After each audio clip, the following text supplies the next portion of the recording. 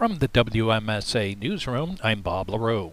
St. Lawrence County Public Health documented 87 new coronavirus cases over the weekend, 37 on Friday, 24 on Saturday, and 26 on Sunday. That brings the county's overall COVID total to 6,383. Hospitalizations dropped back from 22 to 17. However, there were 2 new coronavirus-related deaths, bringing the county's total to 91 people lost due to the pandemic. The rest of the county's statistics, including the current town-by-town breakdown, will be released today. The SUNY Potsdam State Vaccination Site has been very busy, with hundreds of additional people vaccinated over the weekend. The high volume was due largely to an increase in vaccine capacity. The site has been busy, vaccinating close to 2,000 people each day, Friday, Saturday, and Sunday. Franklin County got significantly ahead of the coronavirus curve over the weekend, with far more recoveries than new cases. Public Health recorded 13 new positives on Sunday, with 23 people recovered. There was a major drop-off in COVID cases in the county's 3 prisons, down from 131 to just 21 remaining cases.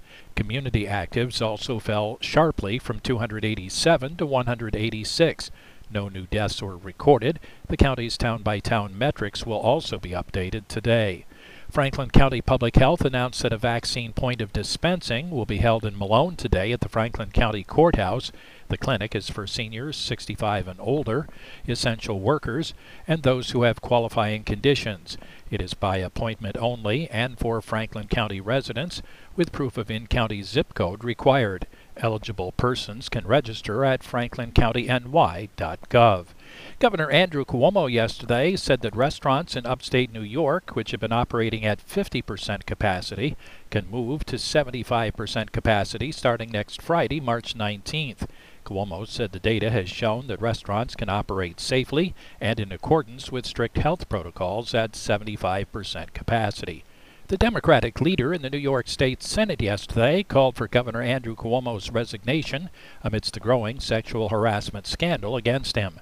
Senate Majority Leader Andrea Stewart-Cousins called for Cuomo to step down. Assembly Speaker Carl Heastie issued a similar statement saying, quote, "It is time for the governor to seriously consider whether he can effectively meet the needs of the people of New York," end of quote.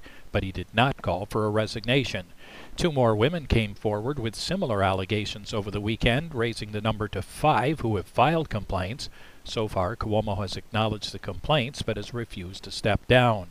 Both houses of the state legislature passed measures to cut back on Cuomo's emergency pandemic powers over the weekend.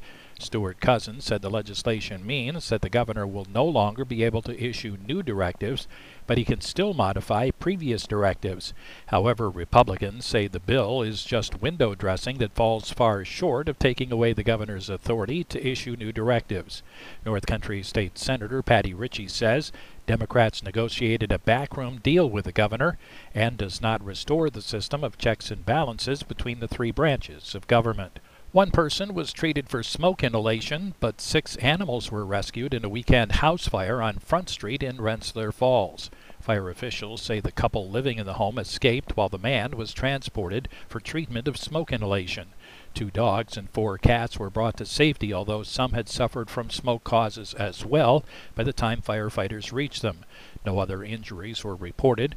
The quick work of local firefighters knocked down the blaze within minutes. The fire apparently started in the back of the house, but the cause is still under investigation.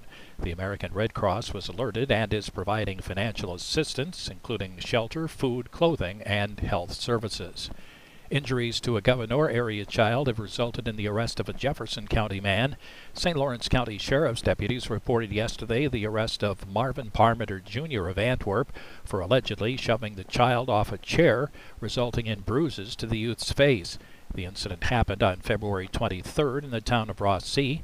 Parmenter was issued appearance tickets for a later court date.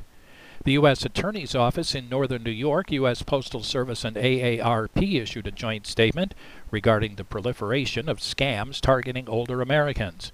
The scammers tell elaborate lies, often become urgent, demanding, and threatening, and take advantage of the physical isolation that many seniors have experienced during the pandemic.